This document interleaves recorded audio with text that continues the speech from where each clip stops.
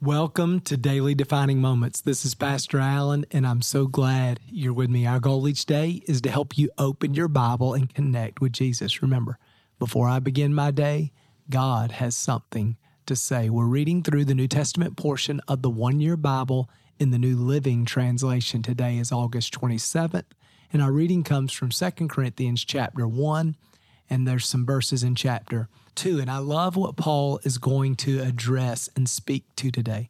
He's trying to communicate to the church at Corinth his love and affection, despite the fact that he's had to confront some issues in the church. Listen to what he says, beginning in verse 12 of chapter 1. He says, "We can say with confidence and a clear conscience that we have lived with a God-given holiness and sincerity in all of our dealings. We have depended on God's grace, not on our own human wisdom. That is how we have conducted ourselves before the world and especially toward you. Our letters have been straightforward." And of course, there he's talking about 1 Corinthians. This is his second letter, 2 Corinthians.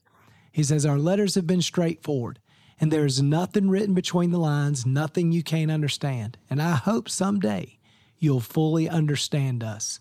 Even if you don't understand us now, then on the day when the Lord Jesus returns, you'll be proud of us in the same way that we are proud of you." So if you remember in 1 Corinthians, Paul had to address a lot of issues in the church at Corinth. It was a little chaotic. And often he had to be very straightforward, very direct, and really bring a word of correction.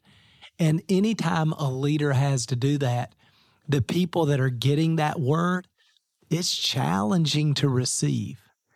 Typically because the person given the word is more mature than the person receiving the word. And one of the challenges that a leader faces, one of the challenges a pastor faces, some of the challenges that I've faced sometimes, is that when I address that behavior, or if I address that issue, or if this person and I disagree, the question is, are they mature enough to have this conversation and to do it openly without getting offended? Are they mature enough for us to not agree? Are they mature enough to recognize the role I play in their life as their pastor or spiritual authority and to take instruction or direction from me, even when they don't understand, even if they disagree?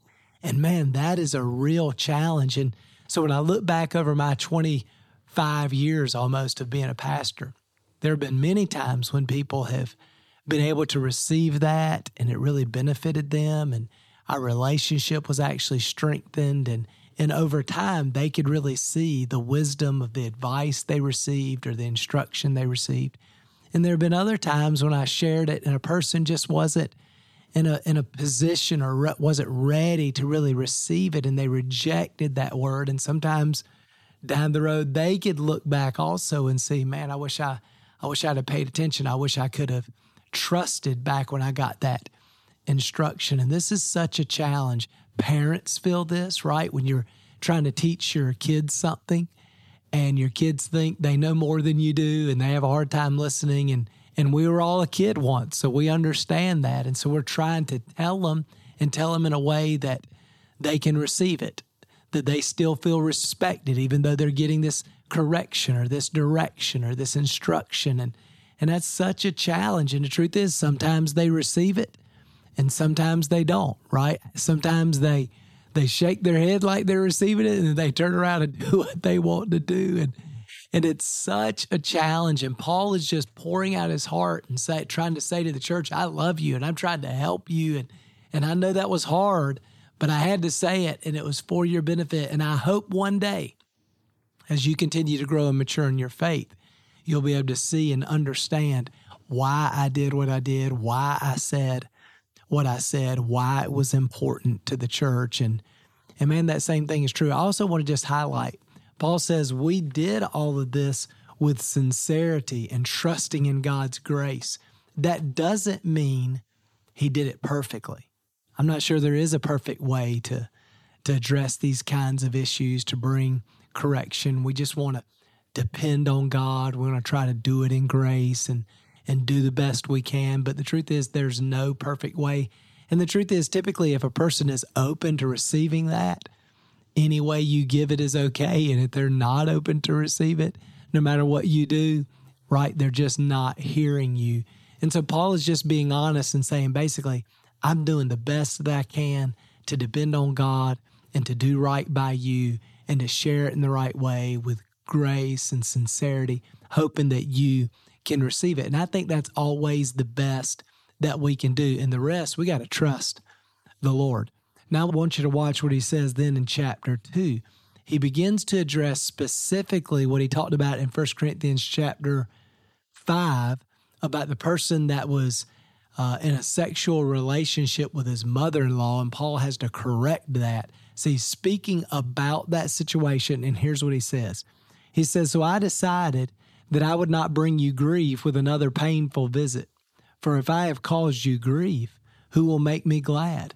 Certainly not someone I have grieved. That is why I wrote to you as I did, so that when I do come, I won't be grieved by the very ones who ought to give me the greatest joy. Surely you know that my joy comes from you being joyful. So the first time Paul came, right, because he's got to bring this correction, it was kind of upsetting. And Paul is saying, man, I love y'all. And when your life is full of joy, when you're blessed, when you're prospering, man, it gives me so much joy. And so I've been a little hesitant. I've been giving you some space. That's basically what Paul is saying. Now watch this. Verse 4, I wrote that letter in great anguish with a troubled heart and many tears. I didn't want to grieve you, but I wanted to let you know how much love I have for you. And I just appreciate the fact that Paul says, when I did bring correction, I did it with anguish, a troubled heart, and many tears. In other words, he didn't do it in anger. He didn't do it to attack them. He didn't do it pridefully or in a judgmental way. He did it in a very tender, loving way. Again, like a parent with a child. Now watch what he says next. Verse 5, I'm not oversaying it when I say, did the man who caused all the trouble hurt all of you more than he hurt me? Most of you opposed him, and that was punishment enough. Now, however, it is time to forgive and comfort him. Otherwise, he may be overcome by discouragement. So I urge you now to reaffirm your love for him. And he just points out, listen, the behavior of that man hurt everybody in that community. And this is why it's so important in the body of Christ that we are, working on the condition of our own soul and allowing people that we love and trust to speak into our life. And we're trying to learn to grow in our capacity to do relationships well and to relate to one another the way Jesus relates to us. Because when we don't, it hurts everybody in our community. And Paul says, and now that remember, they put him out of the church, 1 Corinthians chapter 5.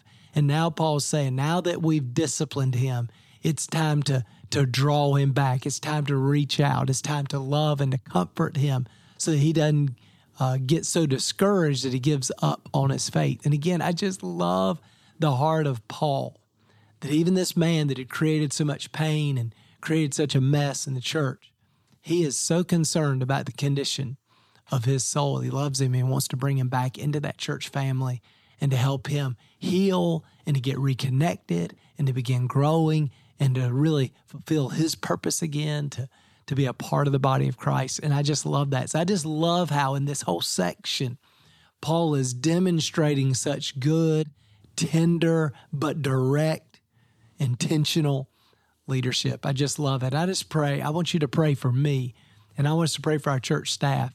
And let's pray that we would do this well in our families, in our workplace, and in our church and our community. Let's just ask God to help us do that. Father, I just thank you so much for the example Paul's given us of great leadership, healthy leadership. God, help us all with sincerity and grace and gentleness. Speak the truth in love and lead people into freedom and to help people really step into your best for them. I pray for our staff. God, I pray that you'd help them to lead this way. I pray for myself that you'd help me to be this kind of leader. God, I pray for every person listening. We all have somewhere where we lead. Maybe that's at home. Maybe it's at work. Maybe it's in the community. And God, we want to lead well. We want to lead in a way that points people to Jesus. So help us to do that in Jesus' name. We pray. Amen. Well, thanks again for being with me today. I hope this encourages you. Remember, before I begin my day, God has something to say. We'll see you again tomorrow.